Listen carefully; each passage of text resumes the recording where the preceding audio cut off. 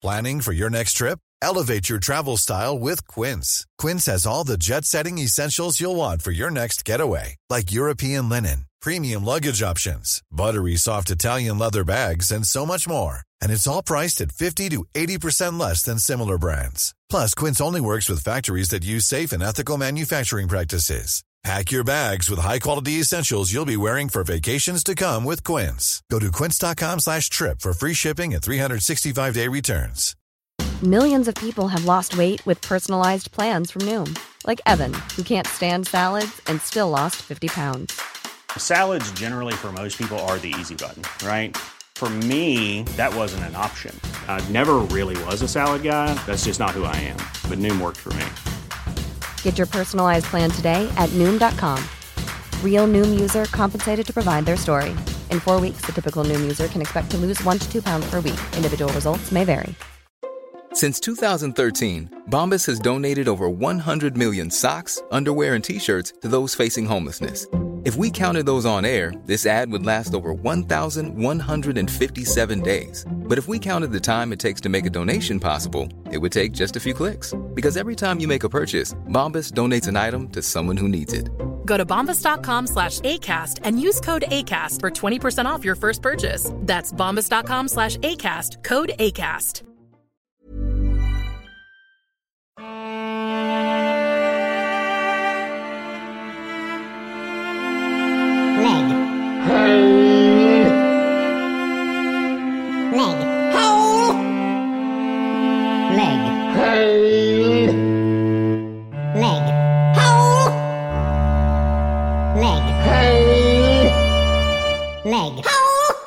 Hello everyone, welcome to Leg Hall. I'm Michael Legg. That was another theme tune, wasn't it? Look, it's not getting any better, is it? The theme tune, but it's not my fault. Okay, Dan Marsh did. That's the third time now he's done a theme tune, and he swore he would improve, but look, he can't do it. If you could do a better one, send it in. Anyway, that's not the point. We're at Leg Hole, and that's the main thing. Thank you so much for tuning in. If you've got this far past the theme tune, well done. I cannot believe my luck today, because another person has fallen in to the Leg Hole, and they are without a question one of my favourite human beings on the planet, but that's sort of a bit show busy when people say that. Fuck it. They're also, without a question, a true comedy great. There, I said it. An actual comedy fucking great. It's Andrew O'Neill. Everyone. Good afternoon, morning, evening, depending on when you're listening. Yeah. Andrew, I love you. Thanks, mate.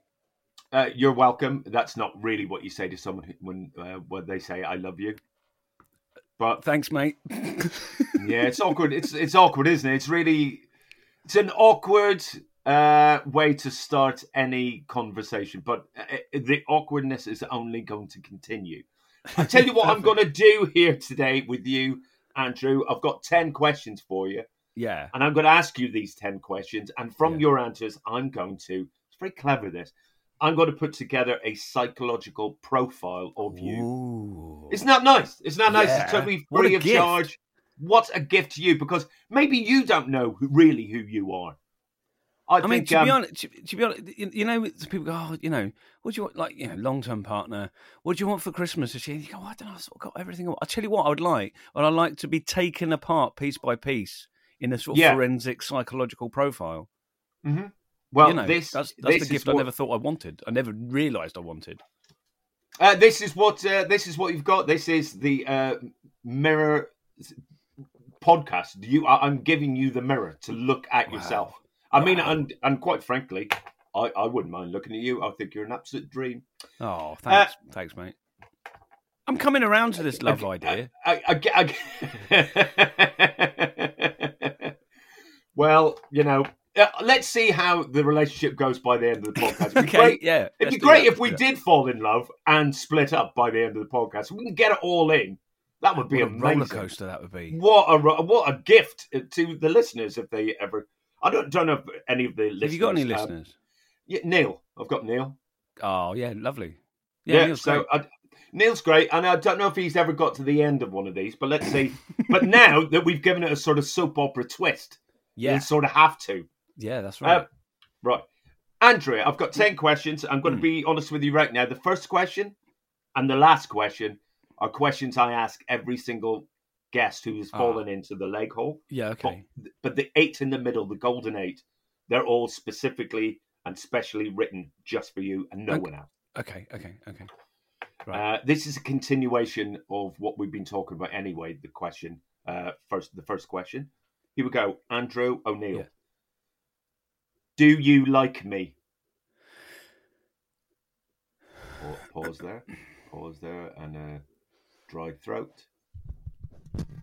And it sounds like you're running away. Yeah, I do like you. I do like you. I honestly wasn't sure not at first when you asked me the question. I mean, at first in our lives, because you're. Oh, that's weird. Because I liked you right away. Okay, well, I think you're quite different on stage to off stage, right. and I'm. I suppose I am. I don't know. Maybe I'm too. But you're very aggressive on stage. Yeah, but I don't think that's how I was when we first met. You know. Interesting. It's not. And also, I'm a misanthrope anyway. So my default setting is dislike. So it's genuinely. Oh, absolutely. No, you must. Absolutely a compliment. If I come, and it wasn't like I needed to come around. I just like my first impression. I wasn't sure. I think I wasn't sure who you are, and then over the years I've come to properly really like you, and seek out your company and such. So well, that's this question sort of backfired, really, hasn't it? Because it's not really supposed to be a compliment. But here's the thing. I agree with you. You must hate people immediately. And otherwise, you're going to be disappointed, right? Oh, absolutely. You must loathe. Oh my God, absolutely. Can you imagine being the sort of person who likes people to start with? What? Right. Did the constant letdown that your human nerves beings are. must be racked. Absolutely right. Yeah.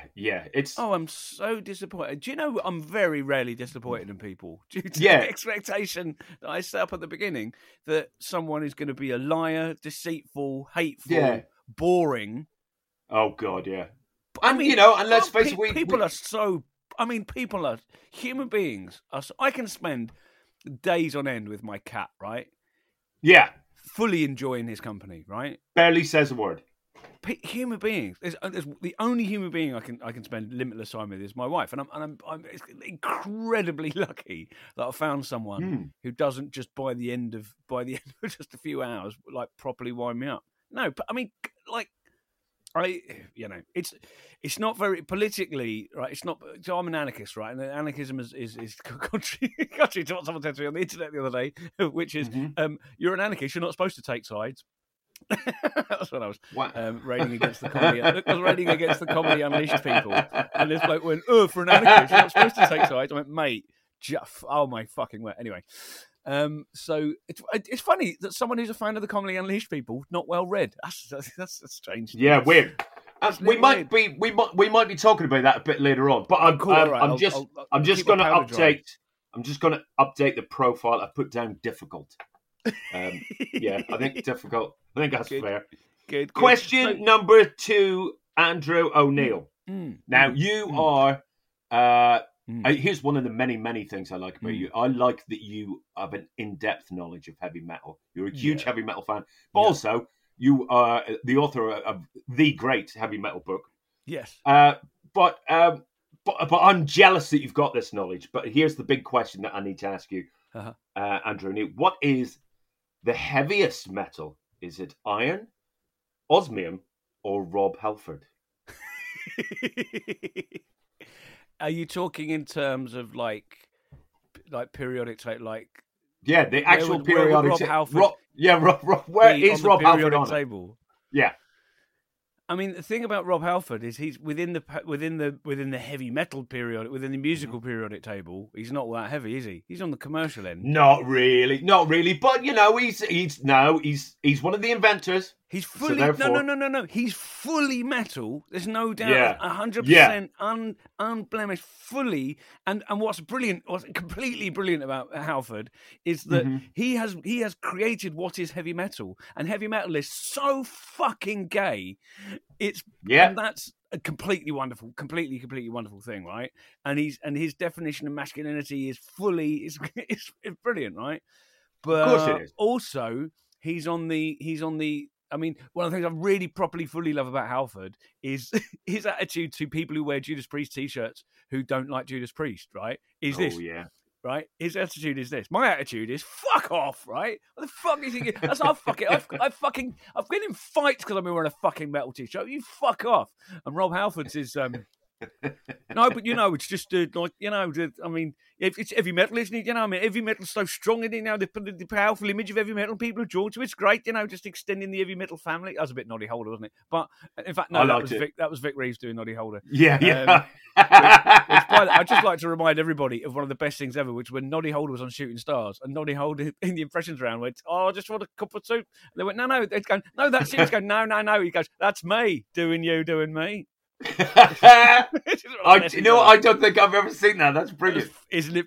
No, that's me doing you, doing me.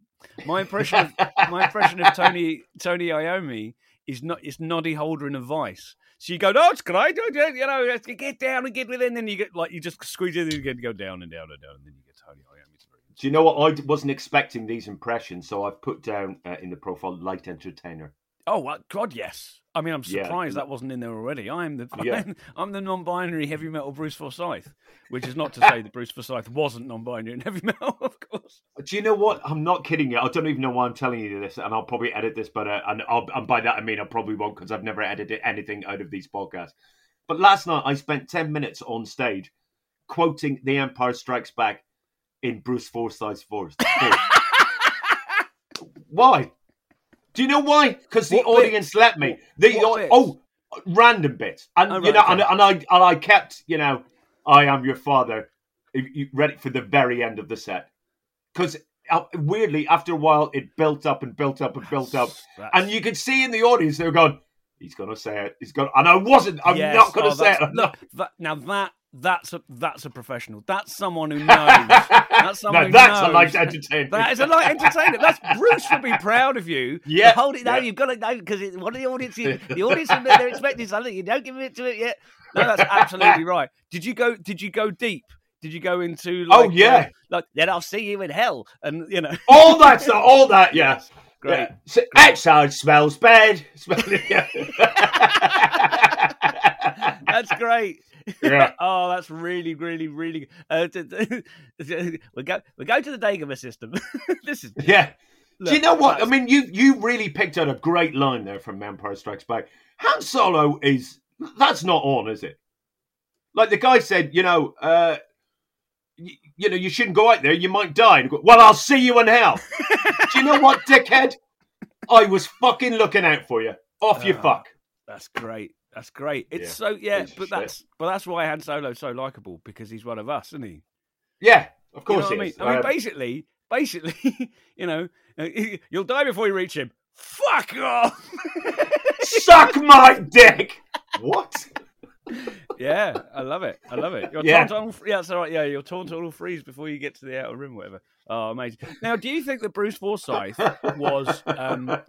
I reckon Bruce Forsyth probably had sex with quite a lot of other male light entertainers, and this is not in any way. Okay. I'm not being like, I just, if you think about it, right? Think about the number of fabulous queers that Bruce would have known, and there's a little bit of there's a queer, sparkly edge to Bruce. I guess so. I mean, there definitely is, isn't there? Yeah. I don't think you can tap dance that well without without having a cock or two. Yeah, sure. I mean, I've not done, I'm not trained in dance at all. Well, this was going to be so my next question. I don't really know how many dicks you have until you get the dance right. The critical mass before you can really do a soft shoe shuffle. Yeah, it's a difficult one, and he's no longer with us, so we can't ask him. Shame that. But wouldn't it be amazing if he was, and we could, and that's what we asked him. Yeah. So Bruce, okay, I can't believe incredible. We've got a legend, a national treasure, Bruce Forsyth. Your career has spanned 5 decades, 6 decades. You've done more royal variety performances than anyone else. Have you ever had a dick inside any of your holes, Bruce? Any of them? I mean, anyone Bruce, counts, really. Bruce, you are a phenomenal dancer. I've got a question for you. Yeah, exactly. And those are the tough questions we've never got to ask him. But maybe. Wouldn't that be a love? That's just that genuinely. It makes me the idea that they that like say Sammy Davis Jr. and Bruce Forsyth fucked. Yeah, that's a lovely thing. A thing that occurred to me a little while ago. I was reading something about Kate Moss and who she's had sex with, some salacious tabloid thing, and it just suddenly occurred to me that all the really famous people, they all fuck each other.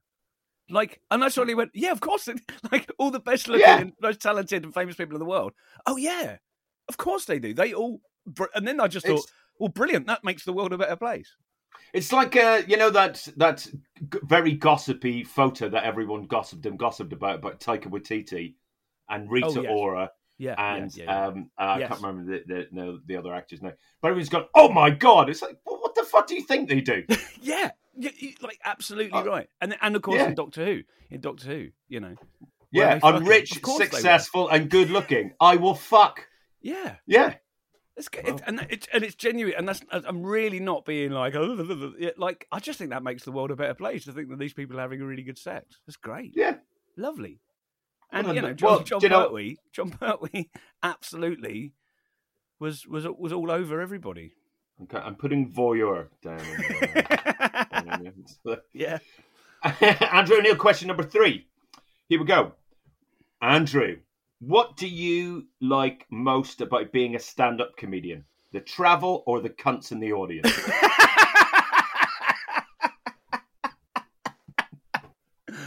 Oh, well, I tell you what, I have to say, I do like the travel, and I've started, particularly since I started incorporating bike packing into it. So I load my bike up with camping equipment, stick my bike on the train, go and do the gig, and then go and sleep in nature, thus avoiding the second part of the question, which is the cunts of the audience. Yeah.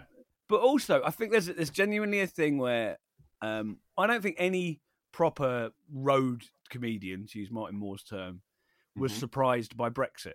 Because we know what they're like. Of course not. Of course not. No. Genuinely. No, I know. Did you not have that conversation with people?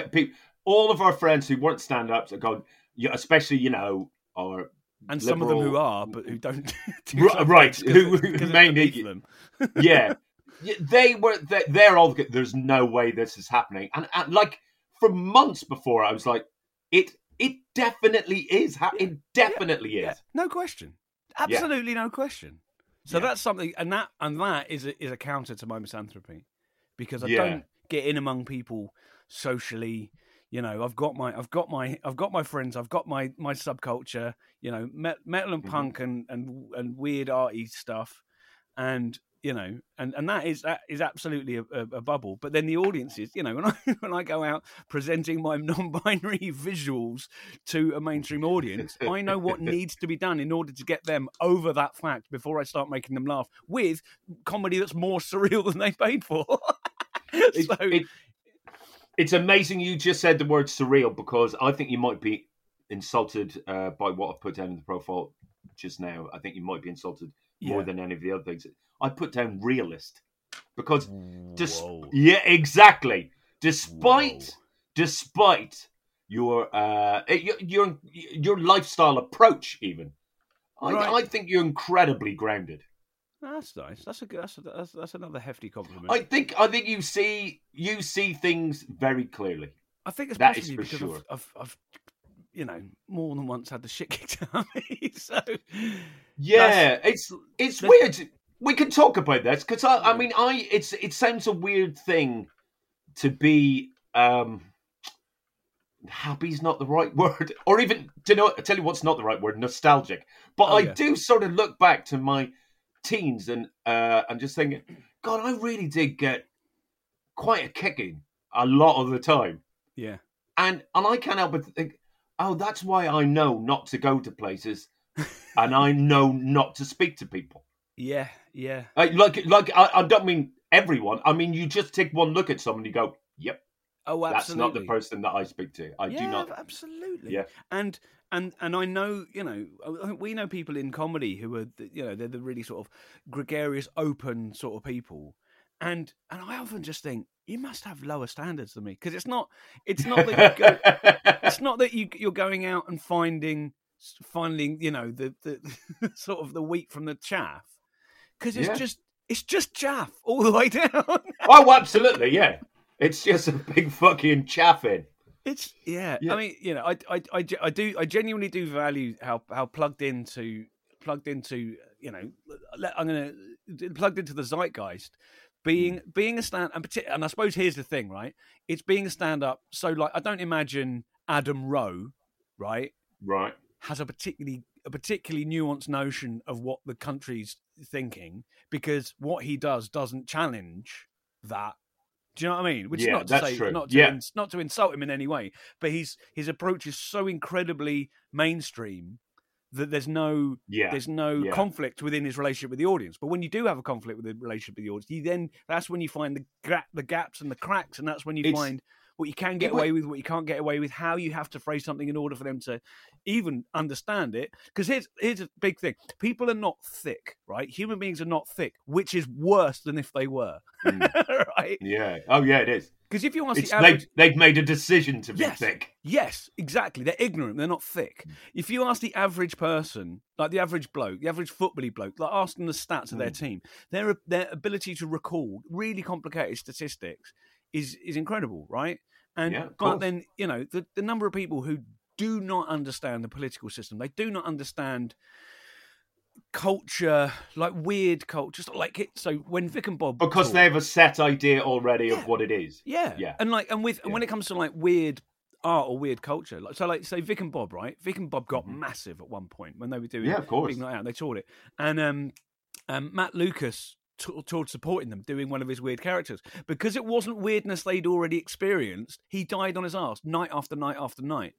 Because they didn't draw an audience who liked weird stuff. They drew an audience who'd come to understand the way they do weird. Yeah. So that's what we have to do in being like outsider artists, because we're outsider human beings. We have to find a way of getting the straight people on board with our stuff quicker, And then, and sometimes I remember the conversation when I first started doing Jongleurs. You said to me, "You will hate who you're on with, and you will hate the things that you end up having to do in order to get the audience on board." That was your advice. And you were 100% right on both counts. Do you know what? During those Jongleurs years, that's when I stopped looking at the bill like a week in advance to see who I was on with. Because why be disappointed for a full week when I could just be disappointed for a couple of hours? If you can allow me to classify you in the outsider artist category, I think it's because I don't put more than one of us on the same bill. Right? And on that fucking view, right? Do you know how many times I've been booked on the same bill as Bethany Black without arranging that myself in all the years I've been comedy? Right? It was once, and that's because she was a last-minute addition to the bill because someone had pulled out. They won't put two of like gender weird acts on the bill. We couldn't be more different in our approach, right? She's really brilliant, mainstream, hard-hitting stand-up, right? And I'm a absurdist weirdo. They're like, well, don't want two of them on the bill. Well, do you know? I mean, you could say that almost about anything, because like it used to happen all the time at Jongleurs. We go, oh, there's two Irish comedians on the bill. It's the IRA are back. Fucking hell, we've infiltrated. We finally taken back. We dreamed of a united Jongleurs, and now we have it. And it's Fenian night here at Sorry, madam, you're wearing an orange top. I'm afraid you're going to have to cover that up before you go in. I have every right to sit here and laugh. No, you do not.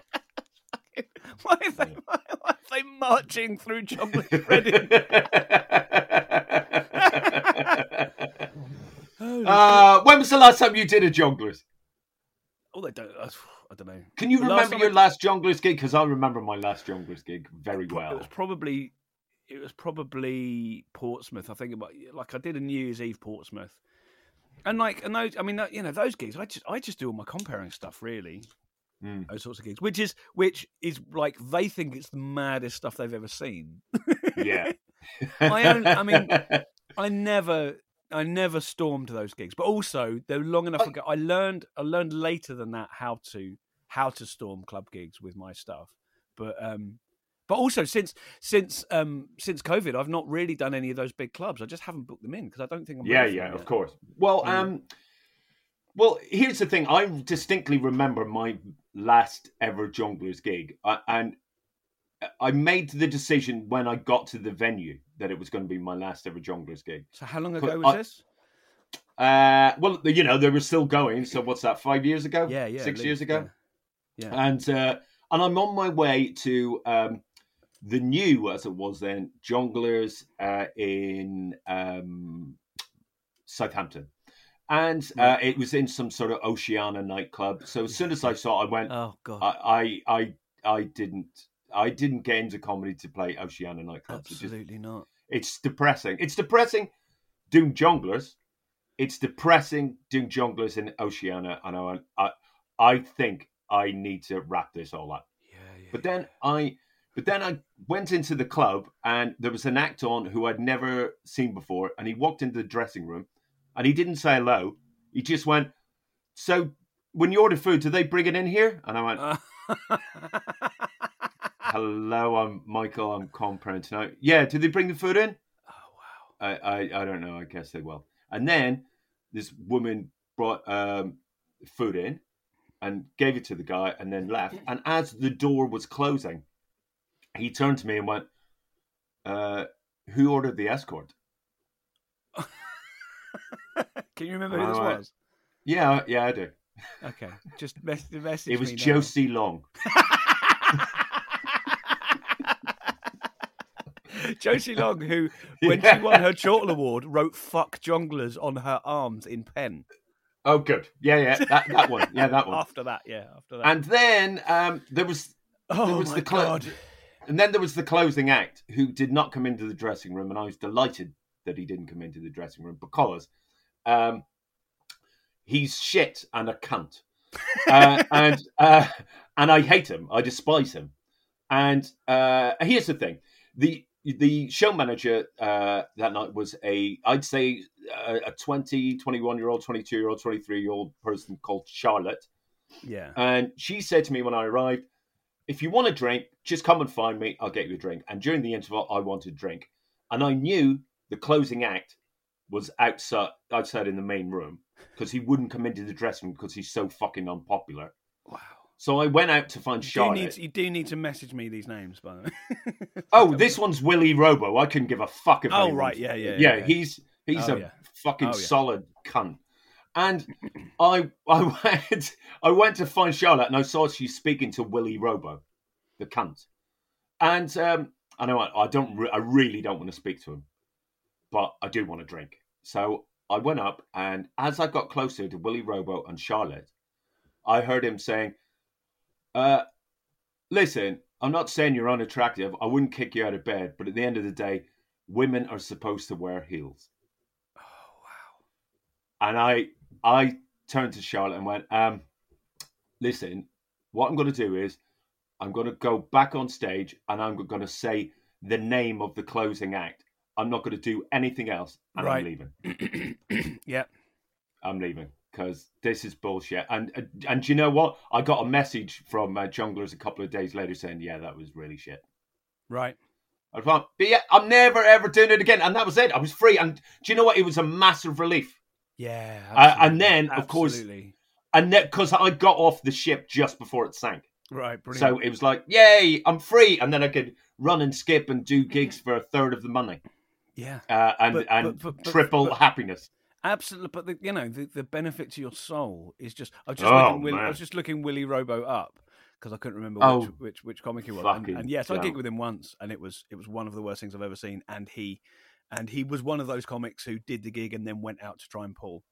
Oh yeah, he takes his top off. He takes his shirt off at the end of the gig. He wears a vest, doesn't he? At every he does. Yeah. He's currently doing things like P. Diddy presents Bad Boys of Comedy, All Types of Freaks. Are you ready for this? The second time I gigged with him, I gigged with him once, decided, well, I never want to see him again. And the second time he just went, "You're the MC?" And I'm like, "Yeah." And he went, "Do you know my introduction?" And "Yeah, I know your name." Yeah. And he went, "No, I've got an introduction." And I'm like, "I give everyone the same introduction." Yeah. And he went, "No. What I want you to say is, I'm P. Diddy's favorite comedian." Oh, wow. And I'm like, "And are you?" And he went, "Yeah." And I went, "Well, you should try fucking harder then."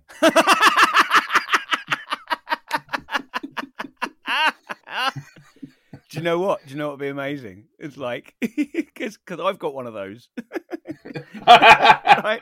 Go, yeah. I am Neil Gaiman's favourite comedian. Well, there you go. I was hoping you were going to say you're P. Diddy's favourite occult comedian, but no. But so I had a weird thing a little while ago. Talking of the patronage of American rappers. I did a Twitter thing a while ago that was English 50 Cent. So I translated 50 Cent's incomprehensible tweets into clean English, right? And it really took off. And then someone got in touch. Someone got in touch saying he wants to talk to you, and I was like, and the thing is, he is such a horrible man. Oh fuck yeah! I did not want to talk to him. I ended up saying, "Oh, I haven't got a phone at the moment."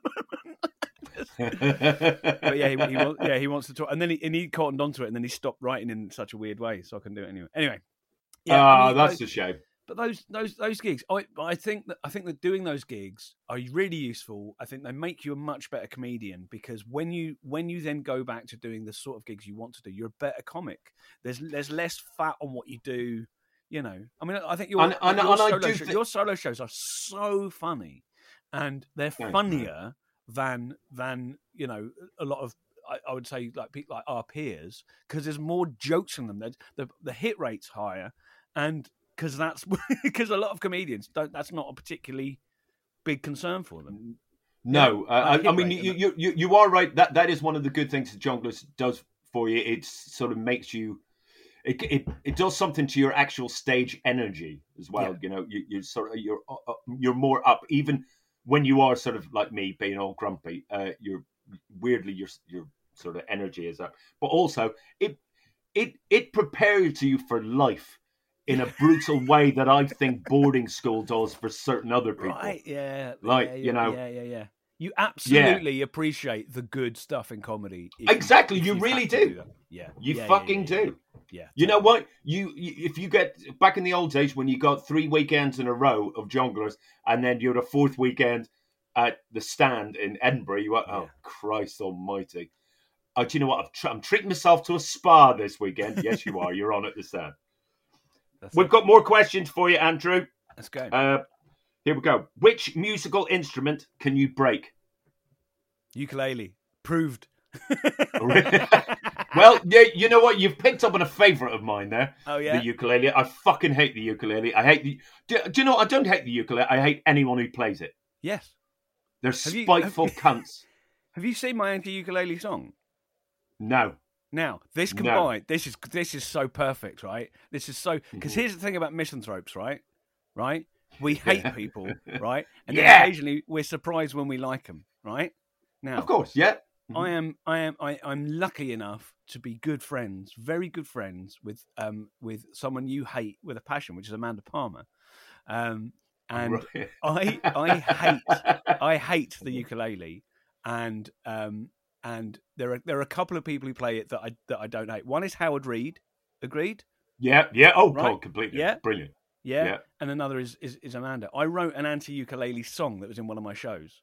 Mm-hmm. And it was that one, and the whole idea was it was like a Plinky Plink, one of those awful adverts, with here at HSBC. Oh God, yeah. Our investments in Lockheed Martin ensure the geopolitical stability of the Middle East. Ding ding ding ding. So I wrote a song, and then Amanda really liked it. Amanda's got a ukulele anthem, right, which is one of her songs that I can't stand, because it's like just play your ukulele, and I'm like, oh, you have empowered so many hipster cunts here. And so many talentless, absolute, dredge, awful, It's Anyway. the sound of the man bun itself. It's exactly that. It's contact juggling, polyamorous, man bun creeps. That's right. And anyway, so I did an anti-ukulele anthem, and then I recorded a version with Amanda, and we did a video in which I smash up her ukulele. It was so satisfying. Oh, nice. I did two of them. It was so satisfying. I used but did not play a ukulele in my last solo show, and at the end of the run, I promised myself the entire time I'm going to smash the fuck out of this when it's over, but I still haven't done it. I wonder why I haven't done it. I think there might be something. Is it in your house? It is in my house. Yeah, I could smash it live on this podcast. That would be good. Why don't you do that now? All right. Have you got something you can smash it against? Wall. Yeah, walls are good. You don't. Yeah, something. Go on, smash it Okay. up now. Well, listen. Do it. I mean, it'll take me 30 seconds. So should we do it at the end? We could do it at the end. No. You need to talk to yourself for 30 seconds. All right. Okay. I'll be back. Yeah. Cool. And I'm not going to check whether or not you've not said anything or if you have said anything, because I'm not editing and I'm not going to listen to this. So hopefully you'll say something really good. I'll be back in a second. Cool. Well, Michael has either done a really good impression of moving away by increasing the volume and increasing the reverb, or Michael Legg has actually gone to find the ukulele, a prop in his show from last year, which he has presumably learned to hate. And quite a lot of Michael's pain and angst is now infused in a magical way into this ukulele.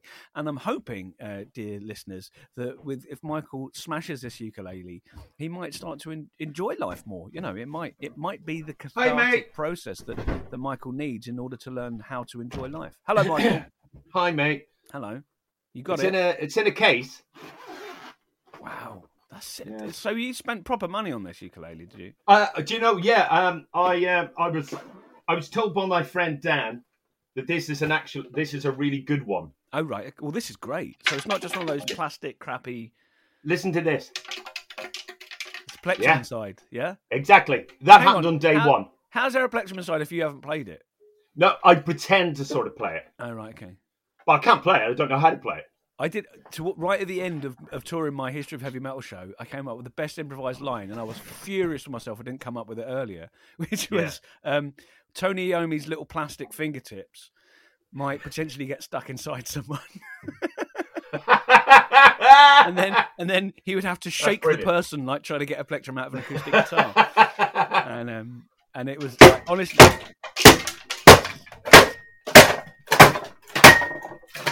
Come on. Oh, that was fucking good. Yeah? Is it in proper bits now?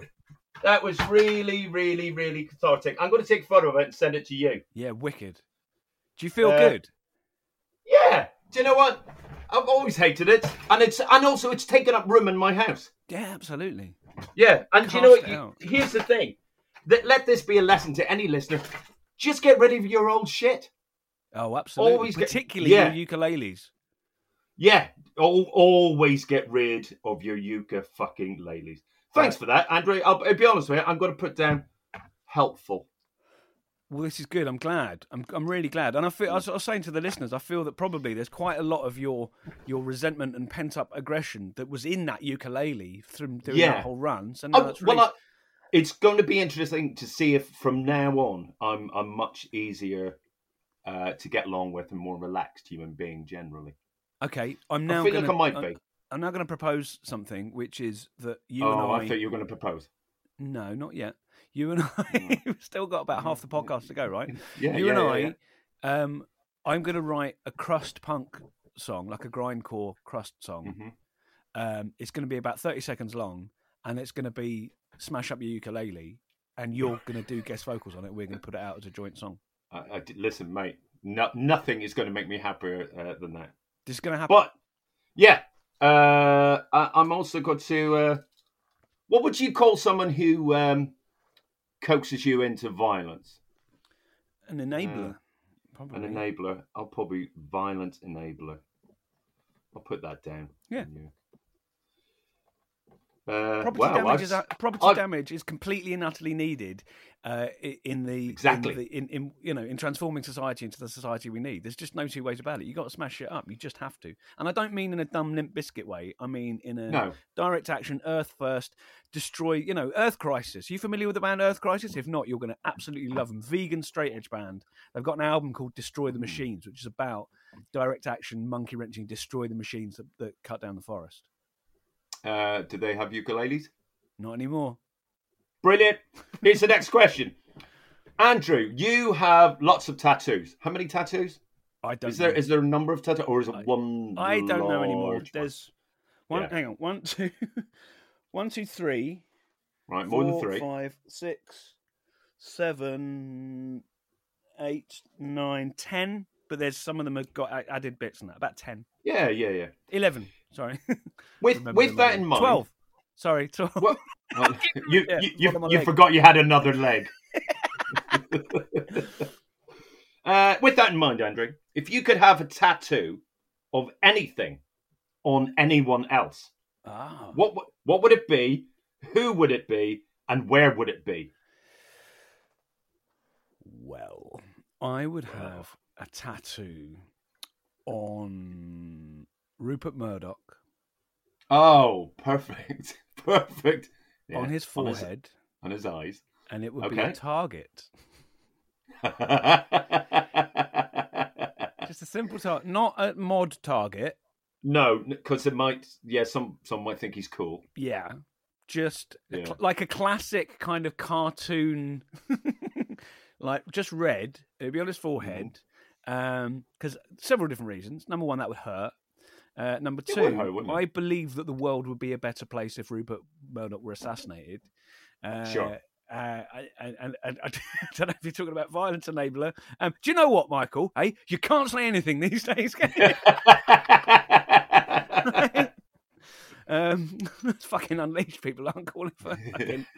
Don't get into Unleashed yet. Don't get into Unleashed yet. I don't think that there are many people who've done more damage to the climate, to the biosphere, and to people's lives than that piece of filth. Do you think he thinks he's horribly evil?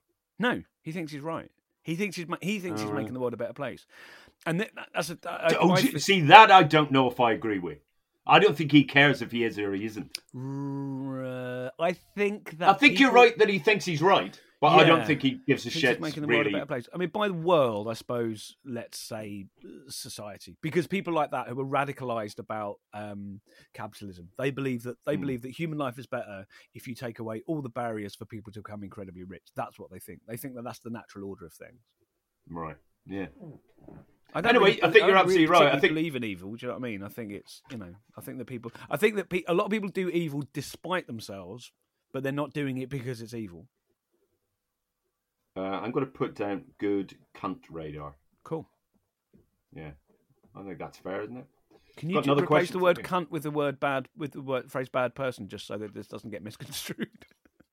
Okay. All right. Bad person. Yeah. Yeah, we'd hate to get that the wrong way around. You're absolutely right. Here we go. Here's another question. What's the crappiest celebrity encounter you've had? And for instance, I once saw Sue Pollard drinking a can of Stella. That's very good. I once did an augmented version of my Russell Grant joke to Russell Grant. Oh, brilliant. Okay, but that's quite a good celebrity encounter, isn't it? Windsor Davis spilled coffee on me. That oh my God, I've got a brilliant celebrity encounter that I totally forgot about, but you just reminded me of. I once went to a casting for an advert. Oh yeah, that's right. And I went into the room and sat down, and I was the only person in that room who wasn't one of the main cast of It Ain't Half Hot Mum. That can't be true. It's true. It's true. There's no way that could be true. I swear it's true. I swear 100% it's true. What was it for? Was it for a documentary about? No. Are you ready for this? I was up for an advert, and they were literally getting ready for a read through of some radio thing they were doing. Oh, right. Yeah. Okay, right, fine. Okay, well that's amazing. So who do you remember? I don't think I know their names. Oh, do you know what? No, he wasn't in it. But yeah, fuck, I can't remember any of their names. I mean, it's Windsor Davies and then the others, right? The others, yeah. Well, Joe. I went to school with a bloke called Joe Bone, and his granddad was Windsor Davies, and he used to. So I grew up in Wallington in very South London, and there's a few sort of celebrities live around. It's all around about there. Ronnie Corbett lived in like near Croydon, and who, by the way, right? Have you watched any two Ronnie sketches recently? Because Ronnie Corbett is shit. Like breaking news here on Leghole. He's really shit. Like Ronnie Barker is like utterly brilliant. Yeah, cool. Well, he's the actor. Underrated, you know.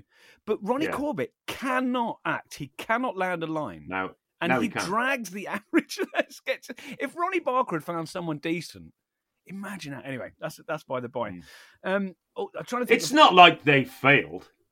No. Yeah. But Corbett is. I think. I mean, his monologues are good, I suppose. But that's what. But maybe that's what he is. Maybe he's vaguely a stand-up.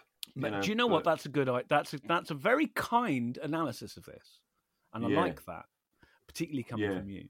You know, maybe that was his strength, and then he, sort of slightly strong-armed into doing something beyond his capabilities. Yeah, okay.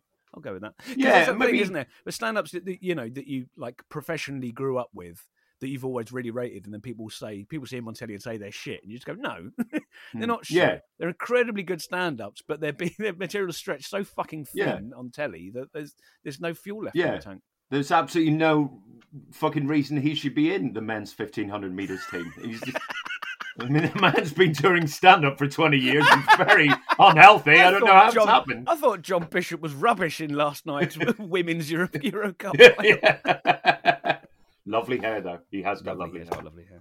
Really beautiful hair. Really lovely hair. Here we go. Andrew, here we go. This is the question I'm looking forward to. Oh, okay. What number question is this, by the way? I think this is 7. So we've got 3 after that. Here we go. Andrew, why are you so angry that you haven't been asked on the Comedy Unleashed tour? So angry about it. You're so angry about it. Would it be better if they had have asked you? So angry about it. I mean, the thing is, before I called them scabs, they would have had me on in a shot. There's no doubt about it. Right. They would because having a non-binary, anarchist comedian on there gives it the legitimacy of free speech that they think they deserve. Now, my theory about Comedy Unleashed, right, is that it's part of a manufactured movement, and by manufactured I mean funded by things like the Koch brothers, who are billionaires who made most of their money in oil. They fund Spike Magazine. Spike Magazine funds Comedy Unleashed. And the whole point of it is to move the Overton window to the right, to move the centre of the political discussion over to the right. The whole thing is you can't say right-wing things anymore because of this woke culture, so we need a space where you can say it. Literally, the point of it is to move the discussion to the right. And then there are people going to me, oh, how can you say there's a right-wing comedy thing? I'm left-wing. I'm going, no, I'm not saying that. I'm saying anyone who does it is a fucking scab. And if your argument to me is, but I'm left-wing, then you're a fucking scab. And literally, you're existing within the context of a political project that is in complete opposition to everything I believe in, politically and morally. So fuck you, you're a fucking scab. Whether or not they're funny is a completely different thing. It's got nothing to do with anything. You're absolutely right. Here's the thing. When this all started happening, like, when you first sort of got wind that there was... Like, it used to be a shock that a comedian was right-wing. Yes. Like, just right-wing. That would be a shock. Yeah. But the idea then that there were more of them, and then they weren't just right-wing, they were just believing in this fucking bullshit and pushing this terrible non-agenda that doesn't exist. And having, like, going back to our earlier conversation, right? How many racist, sexist, homophobic, ableist bits of material have we both heard on stage in our time? Tons. Yeah, exactly. Tons and tons and tons and tons and tons. And you know, I had my posters ripped off my venue wall by an angry comic because after he did Spank, I went, so-and-so there. When alternative comedy came around in the early 80s, it was supposed to be non-sexist, non-homophobic and non-racist. And someone's showing there that those things no longer apply. Like, yeah. And these are, you know, and this is the thing, that nearly everyone who's involved in it are people who've always thought that they deserve a career, right? They've had this sense of entitlement about them for, you know, whenever I've gigged with them. And, you know, and I'm fairly fundamental about free speech. I don't think, I think that Count Dankula being prosecuted for that video is an appalling abuse of human rights. I really do. I think he's a cunt. Right. But I do not think that things like that should be prosecuted. That's censorship. That's state censorship. I also don't think that Dapper Laugh's show should have been cancelled because there was an audience for it, and the people who didn't like it just shouldn't have fucking watched it. However, I think that's it. Right. I think that's. I'm not sure anyone else has been fucking cancelled by woke culture, and there's nothing you can't fucking say on stage. So it's, you know. I completely understand that. Unfortunately, my position is, and this is why I should never be in charge of anything. Unfortunately, I think Count Dankula is such a cunt.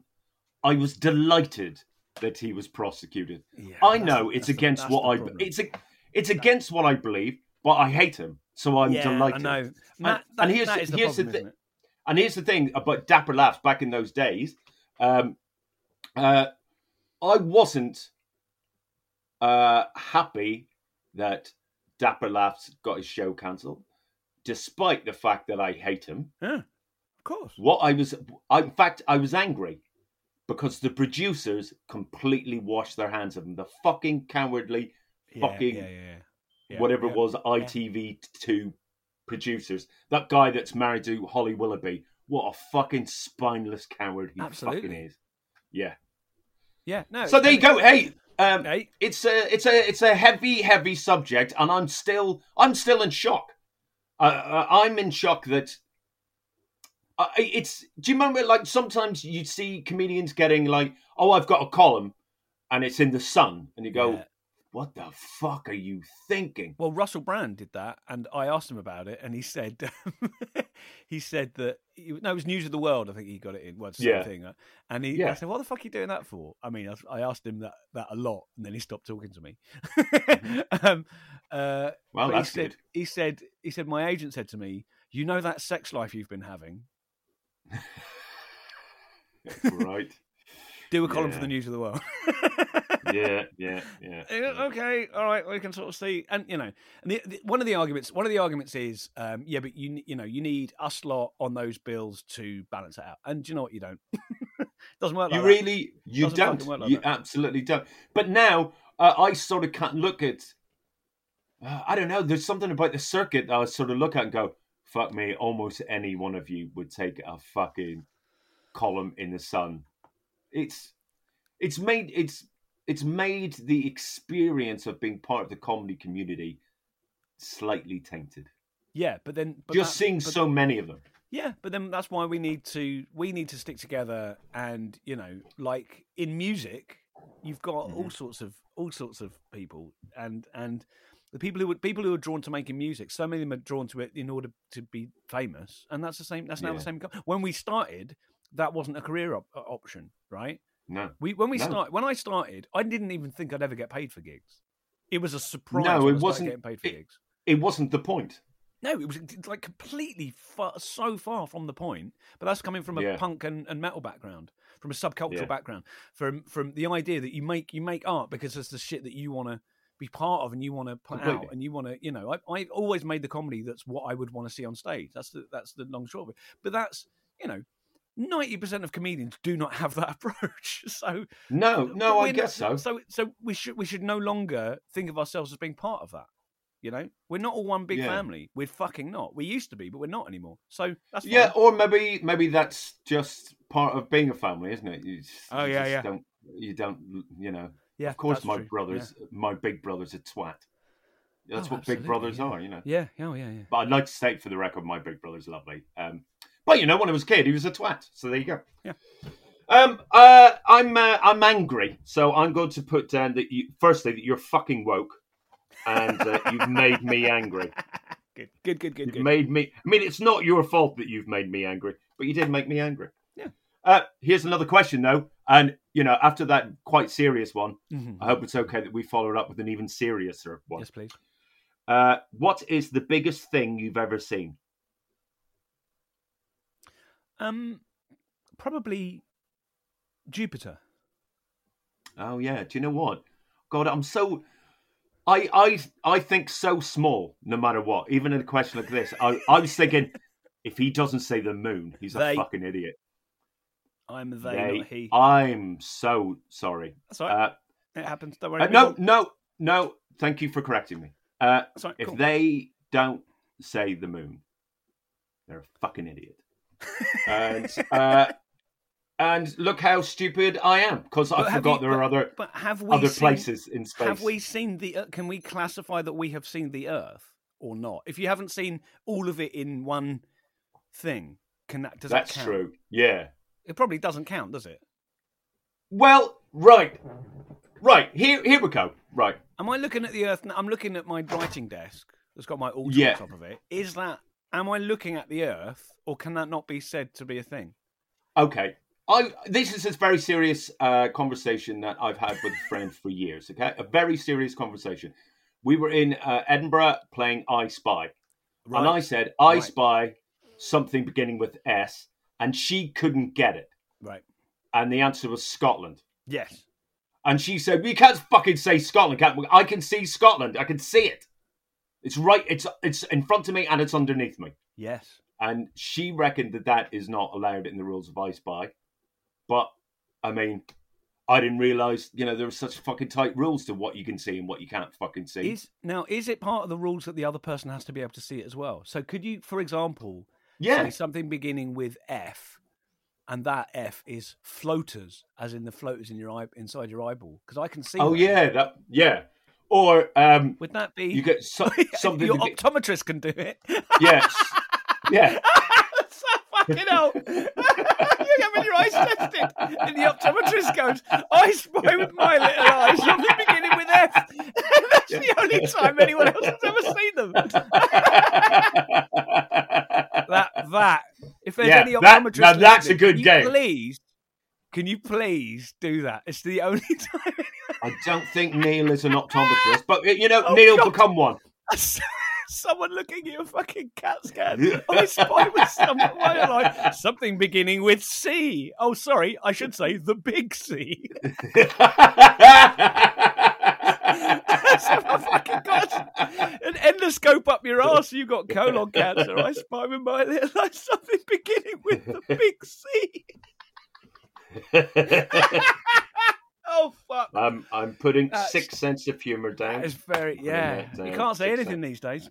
No, you can't say anything. You've what a Frankie Boyle you are. Oh, well done with your shocking material. Andrew, this is the 9th question. So this is the final question of your golden age. Final bespoke question. Yeah. Okay. Yes, Andrew.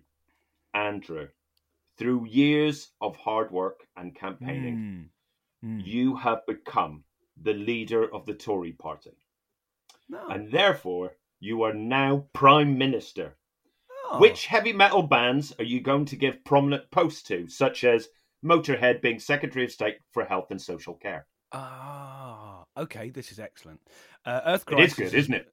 Very good, very good. Earth Crisis as Ministers for the Environment. Right. As previously mentioned, radical straight that makes sense. Vegan. That makes sense. Okay. I would make Napalm Death Ministers of Culture, because not only are they great, but they also are really, really, really good at listening to loads of other bands. Like Shane Embry, the bassist in particular, is a big advocate of other music. So they would be Ministers of Culture. Can you imagine Nadine Dorries replaced by Napalm? Yes, actually, I can imagine it, and I do imagine it, and I've always imagined it. I would love to see Barney in fucking. That'd be good. Yeah. So Napalm Death as Ministers for transport. It'd have to be Iron Maiden. Oh, perfect. Of course, right? They've got an airplane. They know it. Yeah. They've got a pilot. They know also what transport just is. Generally, 40 years of piloting themselves around logistics. You know, Mhm. 45, 40, Good 47 choice. years old Iron Maiden. 3 years' time, it'll be Iron Maiden's 50th. That's a bit mental, isn't it? Oh, It's shit, they're going to crazy. start dying, aren't they? Oh, fucking hell. Anyway. I know. Nico was 70 the other day, and I just thought, they're going to start. Wow. Yeah, he's not going to be able to drum like that for long, is he? No, it's amazing he still can. Yeah. Lovely. I've always. Here's the thing. I mean, we tried to get an Iron Maiden podcast off the ground. We didn't did. We did. I've always wanted to. No. I've always thought that I'd like it'd be pleasant to be a bigger fan of Iron Maiden than I am, because I like them, but I don't love them, and I think it's just such an enjoyable band to be a massive fan. They are Probably fun. back in They're the day. fun. Yeah, I mean, I've seen them loads, and I always enjoy their shows, particularly because they alternate between new album tour and the old stuff. Anyway, And classic. moving on. Yeah, Can yeah. you name the Ministry, and I'll tell you the band that should be part of it. Okay. Well, what about who would you have as the treasurer? Will it be? I mean, can I say Sharon Osbourne? She's Actually, or maybe to Metallica. be fair, that's true. That's true. Because they definitely would be in for the money. So yeah, that makes sense. Well, obviously the one close to my heart, who would you have as Secretary of State for Northern Ireland? For Northern Ireland, I wouldn't say that's one of the. I mean, obviously that is a major post. Yeah, I'm trying to. So it would either have to be. I'm trying to think of Northern Irish metal bands. Defence. Who would you have as defence? Oh, Bolt Thrower. Oh, okay. Do you know Bolt Thrower? They're I do know Bolt incredible, Thrower. like crusty death metal band, and all their songs are about war. Right. Literally, all of their songs are about war. I mean, personally, and I don't want to put any words into your mouth, but I would definitely have Judas Priest as Home Office, because I think they do more flapping about Britain than even Iron Maiden do. Look, with even just with the song Electric Eye, right? Oh my which is God. an anti-surveillance song, right? It's fucking amazing. So it is literally a truly great song. And it's from what? Early 80s. I'm a bit rubbish from my Judas Priest chronology, I think but it might early be 80s. 82. Yeah. Nothing you can do about it. Like that's what an incredible. So yeah, and obviously in terms of their social policies, they are now all on board with homosexuality, but that's mainly because Ken and Glenn are no longer in the band. yeah. Oh, Glenn. Well, Glenn's still in the band a bit. Yeah, sort of. Yeah, sort of. Yeah. But they were not. When Rob came out, they were not happy. No. So yeah, that would be yeah. So I think Home Office. I think Judas Priest for Home Office is a really really good shout. Yeah, definitely. I'm trying to think what other departments there are: transport, environment, Home Office, Treasury, Defence. There's probably some other roles. Yeah. Well, foreign policy. Do they have to be British bands? Oh no, I've already had Earth Crisis, so no. Foreign policy. I'd have to go. No, with fuck someone... it. You've also had Metallica, so who cares? Oh, that's true. Of course, I have. I'd have to go with someone radical and anarchist. So I'd probably go with Dawn Raid, who are British anarchist black metal band. So immediately you welcome refugees and you work towards abolishing nation states and borders worldwide. I mean, I'm well aware. Look, this is the tricky thing. You're asking anarchists who they want in the government, but Dawn Raid or any of those sort of maybe Vile Creature, another anarchist band. Mm-hmm. Yeah, I'll be honest with you. I'm putting down here in your psychological profile a truly great Tory PM. So I'm putting that down. I genuinely think you'll be thought of as one of the really good ones. Oh, and can we get somehow we'll just put the band Hypocrisy in somewhere just for that Tory. Oh yeah, real Tory yeah. Exactly. This is the final question, Andrew. Here we go, Andrew. What is leg hole? What do you think? What do you think's happened here? I think it is. How would you I describe the experience? I think it is the culmination of a man's career. Oh God, yeah. I think it is the crystallization. It is the end of something. I think it's the crystallization of a stage in the life a, I would say, surprisingly old man, because I always forget how old you are. I don't know. I think that's something anger's kept you youthful. I mean, with all your various ailments you've had over the years. Itchy, flaky scalp. So much. Do you know what I was just thinking this morning? Is this amazing? I'm so glad you brought this up. Oh, God, we can talk about this. I don't have piles. I've never had piles. You never had piles? How have I escaped piles? I've had piles. Mate, take one look at me. Take one look at me. How have I escaped Really piles? good. Well, you've been vegetarian for a long time, haven't you? Yeah, but I mean, But then I've been vegan since the 90s, and I still got. I look like I should be born with piles. You do. Yeah, but no, not a pile. Can we? All right, that's a little round of applause here. Thank you. Well done Thank for you. your low. Yeah. Well, that's great. That's really great. Yeah. How's your arthritis? My- have you fended listen. it off with your medication that you went on? I fended it off by I don't really. Should we talk about this? Maybe I'll edit this bit It's out. up to you. I've been slightly looking after myself. Oh, okay. Yeah, you I've don't want been- that to go out. No, I've been exercising. Shit. What, doing weights and stuff? Oh, I'm shit at it. You're doing weights and that No, sort of thing? swimming. Okay. And you ready for this? I do Pilates. You're kidding me. I do Pilates, yeah. That's I'm in great. a Pilates. I'm in two Pilates. The classes. thing is, that stuff is all brilliant, and I'm like, because of I keep meaning to do yoga because of my occultism, because Crowley's, you got to do yoga as part of it. That's the and there thing. is heavy metal yoga. There is genuinely heavy metal yoga. Yeah, I think I'd hate that though. Yep, it seems really annoying. Yeah, I'd really hate it. It's just like any fucking parody metal band. Well, obviously with the exception of Spinal Tap and Bad News, but they're not really parody. They're anyway, they're different. But like Steel Panther, even like I'm friends with what's her name? Oh God, that's embarrassing. I've supported them this year. Evil Scarecrow. I'm friends with those guys, Okay. right? But it's not my cup of tea. One of the things I like about black metal is how it's got no sense of humour.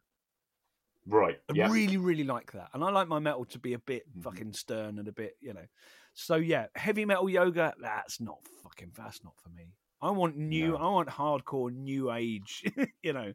Like, yeah. I want that, yeah. No, You want a fucking dream catcher, not fucking, Yeah, Anthrax or whatever going on. I've got, look, I'm fucking, this is me being an elitist, but like, I go to Bloodstock and I really like Bloodstock's where I feel comfortable. The one festival I feel most comfortable. But even there's people in wacky suits, And I was like, can we just be fucking metal without the wacky? Can we leave the wacky at home? Leave the wacky at download. Do you know what? I know it's not the same thing, but if I can have a tiny percentage of your pain, I cannot bear wacky Star Wars T-shirts. Yes, Yoda's behind twin decks, and he's got headphones. Just stop that. And what I really hate is the ones that are like I've got it wrong ones. Now, here's the thing, but this is this may be hypocritical of me. No, it's not. This is just me being elitist again, right? You can make there are things that are really funny, right, where you get something wrong. And the funniest thing I've ever heard on the TV, right, was on Shooting Stars when Richard Victor Meldrew, what's his name? Richard, the guy that played Victor Meldrew. Richard Wilson. Richard Wilson was on Shooting Stars, and Bob said, "Richard Wilson, with your catchphrase, 'I don't believe you.'" that isn't that absolutely brilliant, right? That's amazing, right? But and some of those are, my favourite one is I made one up of Dad's Army. So I have like a Dad's Army t-shirt. It says, "Don't tell Pike." Right? Yeah. So these things can be funny. But what I hate is when they I gild the lily and you have a Dalek and it's got a picture of R2-D2 brackets. "Oh, I loved you in Star Trek." Oh God. It's just so tedious. Yeah, it's so tedious. And it's so heavily repeated that there's no one on the planet that doesn't know that. Yes. So when they say it, like on Twitter, it's like, what? Why are you saying that? Do you think I don't know this? Oh my God. Yes. Yeah. Yes. I absolutely. But here's the thing, right? And this is where we're wrong, right? Because those people, do you know what they're doing, Michael? Do you know what they're doing? You're enjoying life. You're enjoying they're life. getting on with it. All right, I'll tell you what fucked me off. Yeah, Tell you what fucked me off, Andrew. I'll tell you what fucked me off. Please. I saw a guy on a newsagent just a couple of weeks ago, and he was wearing a hoodie that said, "Stay calm and Brexit." Now, firstly, that's right. It's shit, isn't it? It's shit. And do you know what fucked me off the most? It's keep calm. It's keep calm. It's not stay calm. And therefore, great. I'm fucking livid. Oh, that's amazing. That's absolutely right. Now, here's the thing. I was in King's Cross. I was York Way next to King's Cross Station, right? But getting a bus home back when I lived in Tufnell Park. So this would be about 4 years ago. And it's about 1, 2 in the morning, right? And there's a kebab shop and there's people hanging around and just getting on with their evenings, right? And there's a woman in her 40s and she was with a boy who I would estimate would be about 10, 11, 12, right? Maybe something in that region. And this young man was wearing a hoodie that said, "Never stop hustling." Right? and this is the key piece of information, Michael, right? He wasn't hustling. No. He didn't read his own fucking hoodie. No, but does that mean that he hasn't started hustling? Oh, that's true. So maybe he hasn't started. So he's pre-hustle. Yeah. It never stops. I just love it's right. Here's one. This is just observational comedy now, right? But people wearing Friends t-shirts. Have you seen of course. Yeah. What like, and I know they just sort of send them in shots, but what a thing to ally yourself to. Like, do you know what you need to know about me? You know that absolutely beige mainstream, everyone in the world watched it. It's not even like okay, someone wears a Coronation Street t-shirt. That's great, isn't it? I guess so. It's or like, there's something in because it's kind of there's a warmth to it as well. There's sort of like and it's kind of funny, and it doesn't feel too hipster. No one got paid £1 million an episode. In Coronation Street, so that's part of it. You've nailed something there. That's absolutely it. And the degree to which Friends was part of the mainstream culture, just part of the conversation, and part of all the fact that there was a haircut that came out of it. People go, you need to know. I used to quite like it. Well, I probably, I haven't watched it in fucking ages, but I used to watch it. I mean, I watched all comedy when I was a kid. Everything. Sure. I loved everything. I loved Bobby Davro and Russ Abbott and, all of it. I loved it. But that, fucking Friends t-shirts. Just, it's fascinating. Yeah, it seems weird to say, guess what? I like something that is a global phenomenon. But then is this just us being, again, elitist? Is this us? But here's the thing. I do think there's value in there's value in liking something, like really. There's something when someone really likes something. There's loads. I don't like fucking Marvel stuff or Dungeons and Dragons or anything. There's loads of stuff I don't like that's sort of adjacent to what I do like. And when people like really, really, really love it, But then the more niche it, the more, like, for example, liking old school Doctor Who is better than liking new Doctor Who. Of course it is. And there are liking the very worst of a classic Who is way better than liking the very best of new Who. Yeah. And it's still called New Who, as far as I'm concerned. It is, and it will be. Do you know? So I worked out a little while ago. We are in terms of years, because it started in 2015, right? No, 2005. Sorry. We are in late Tom Baker era. That's where we are. Yeah, of course we are. Because it's going to be it's going to be the 20th anniversary in 2 years, 3 years, and that takes us up to the 5 Doctors. That's mad. Yeah. Do you think they could do a 5 Doctors? Yeah, they could do a 5 Doctors. They will. Well, they're gonna do the next the 60th, the BBC 60th anniversary. No, sorry, the Doctor Who 60th anniversary thing. There's going to be loads of Doctors in it. It's already confirmed. But also, it's Doctor Who's been back for longer than it was away. Oh yeah. Is Eccleston going to be in it? I don't know. He's doing Big Finish now. But it's because it's Russell T. He hates Julie Garland and Russell T. Davis, doesn't he? And he felt really stitched up by them. Like he fell out with them, and then he feels that they stitched them up. So I think he would if it was a different team producing it, but I don't think he will for them. Because he's a principled man, Christopher Eccleston. I knew we'd get round to making this a Doctor Who podcast. Right. So here's the thing. I'm just writing the last notes here. I put down elitist snob. Yeah, correct. And just because the Doctor Who thing, nerd. So, it's funny. I thought I was a nerd, but then people go, "Oh, so you like this?" No, I don't really like that. It's like I used to think I loved thrash metal, right? But that's not. Right. I don't think I can claim that because just because a few of my favourite bands are thrash, but then there's loads of old school thrash I don't like because I'm really picky with vocals. So I don't like Testament. I don't like Exodus. I don't like. Well, you might be able to say that really about anything. I mean, I like indie. But almost all of it is shit. Indie's too wide a category for that to be a thing. Okay. I dislike the majority of thrash, and the sort of like the pantheon that you're supposed to love.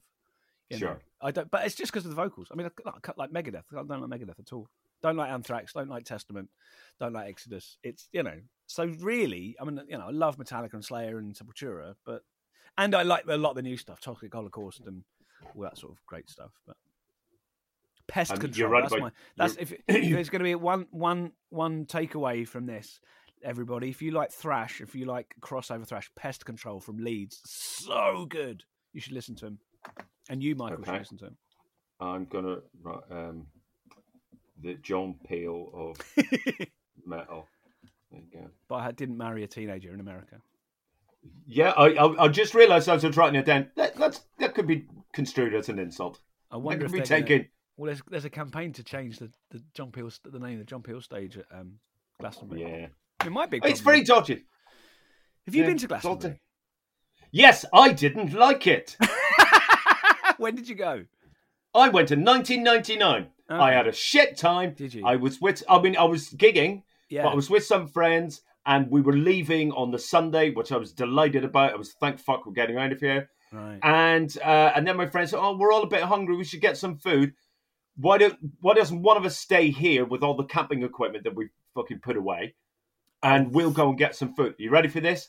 They went and got food, but it took them so long because I couldn't move anywhere. Yeah. I had to stay in that one spot. Yeah. I saw all of the Cores and all of Lenny Kravitz's sets. Oh my god, that's so bad.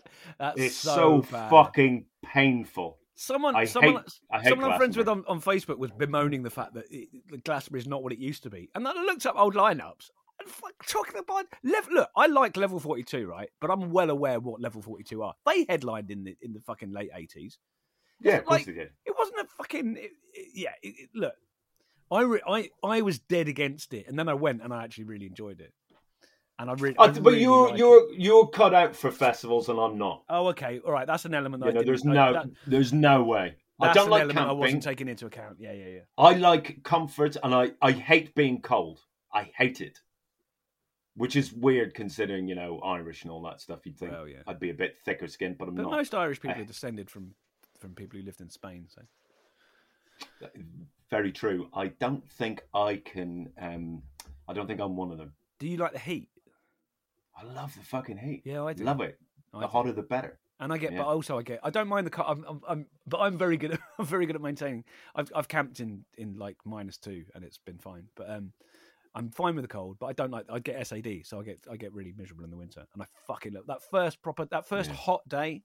When it's like it's not just bright, it's hot. I love that so much, and it really, really makes me happy. Oh, mate, I just really, really love it. It feels like you've broken through something. Yes, it exactly. Oh, God, yes, is that totally all over now? Oh, brilliant. Yep. I agree. Great. We'll have this for maybe 2 months. Yay! Yeah. And then I tell you what, that incredibly hot weather we had the other week, that made me go, actually, do you know what? I think I might have had enough summer for the winter to be okay. Yeah. Yeah, exactly. That's all I asked for. Yeah. But also, because we going up to the Fringe. Are you doing the Fringe this year, by the way? No, I'm not doing the Fringe. Oh, I know okay. you are. Yeah, I am. Yeah, 5:30 at the Liquid Room Annex. I'm doing my show. We are not in the least afraid of ruins. We carry a new world in our hearts, and it's the best show I've Great ever title. done. So I'm doing it again. I did it in 2019, but please come Yeah. and see it. It's free. But being in Edinburgh in August, you miss out on a third of the summer. Yeah, You get that's back in true. September, and if you have a good September, it's okay. But if you get back in September, it's miserable. Then you're like, oh fuck, here we go, back into the winter again. I should move somewhere. I should move to Australia. Although, that said about the Fringe, you do, during that month of August when you're at the Fringe, you're outside way more, well, I am, than I would be if I wasn't there. Like, yeah. if I'm at home, I'm in the house, right? Yeah. But you you're don't hang out. exercising now. That's true. I volunteer dog walking every day. So That's brilliant. I'm this really nice guy. Oh, that's really nice. That's really, really nice. It's a very That's lovely thing to do. So you're sort of like you're having a bit of your fill of dog, but without without that thing of like getting another dog. Yeah. Yeah. Would that be a thing? And and like it's like I'm allowed to sort of walk them, pet them, but I don't need to pick up their shit. I just leave it there. It's not my dog. Yeah. I mean, I have a thing. This is fucking horrible way to end the fucking podcast, but my cat, Ghost, like, and I love him. I love him so much, and he just brings me so much joy, right? Oh yeah, and I have this thing of just going, this is temporary, and I'm annoyed. Gosh. I'm so annoyed that this is a temporary thing, right? Because we're going to lose him, and that's going to be. I don't know if I can. I can't even handle the thought of it. You know what I mean? And what I'm trying to do now is go. This is temporary, but that's what this relationship is. This isn't forever. Get this out. Get what you can out of it now. It's a strange what a strange relationship. It is literally the thought I had the day I got Jerk. Was it? My dog Jerk. Yeah. So you had that in mind because that's Jerk is what I'm alluding to here. Is Yeah, I just thought one day I'm going to ask someone to kill you, and I don't think that I will enjoy that. Yeah. And luckily, if there was a good thing about Jerk dying, I didn't have to make that decision. She just died. Oh, okay. But so that was. It's huge. It's too big. Why do we do it? It's my mum years ago. My mum said, "I'm never getting another cat. I'm never getting another cat," and I didn't realise. I didn't get that until I had my own. It's too big. And it's not really talked about either, is it? It's not really. No. But no, then, pets. Pet grief's not stuff is. No, but you hear those stories about. Well, you know what? We had that dog for 12 years, and then you know what? One day he just disappeared because they do that. They just walk off when they know it's their end of their days. And I was like, well, I wish that had fucking happened instead of taking her to the vet. And then getting a phone call, she's definitely dead. Oh my God! Yeah. So the least I can think, well, maybe she's out having fun, and sort of like the she's in littlest the hobo. woods. Right? Yeah, she's on an adventure. Yeah. But, And on that cheery note, can I just say this, Andrew? Yeah. It's been brilliant talking to you, and and the amazing thing is, this podcast is over twice the length, I think, of any of the other Lake Hole episodes. I apologise to and anyone. I'm delighted. It's fucking brilliant. It's really, really, really brilliant. It's so great to talk to you. And do you know what, Michael? Do you know what? You're funny and you're fucking smart, and it just feels. Thanks, mate. It feels like being in a spa talking to you. It's just, thank God this good thing happened. Do you know what, Michael? I love you. Yeah. Yeah. But it really happened. And let's end it there. Thank you, Andrew. I love you too. Bye, everyone. Bye-bye. Bye-bye.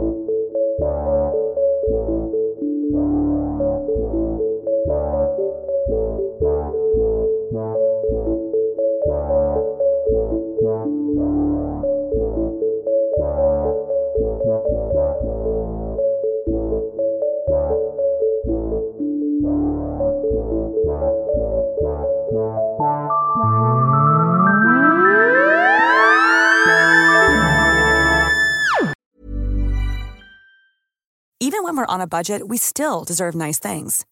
Quince is a place to scoop up stunning high-end goods for 50 to 80% less than similar brands. They have buttery soft cashmere sweaters starting at $50, luxurious Italian leather bags, and so much more. Plus, Quince only works with factories that use safe, ethical, and responsible manufacturing. Get the high-end goods you'll love without the high price tag with Quince. Go to quince.com/style for free shipping and 365-day returns.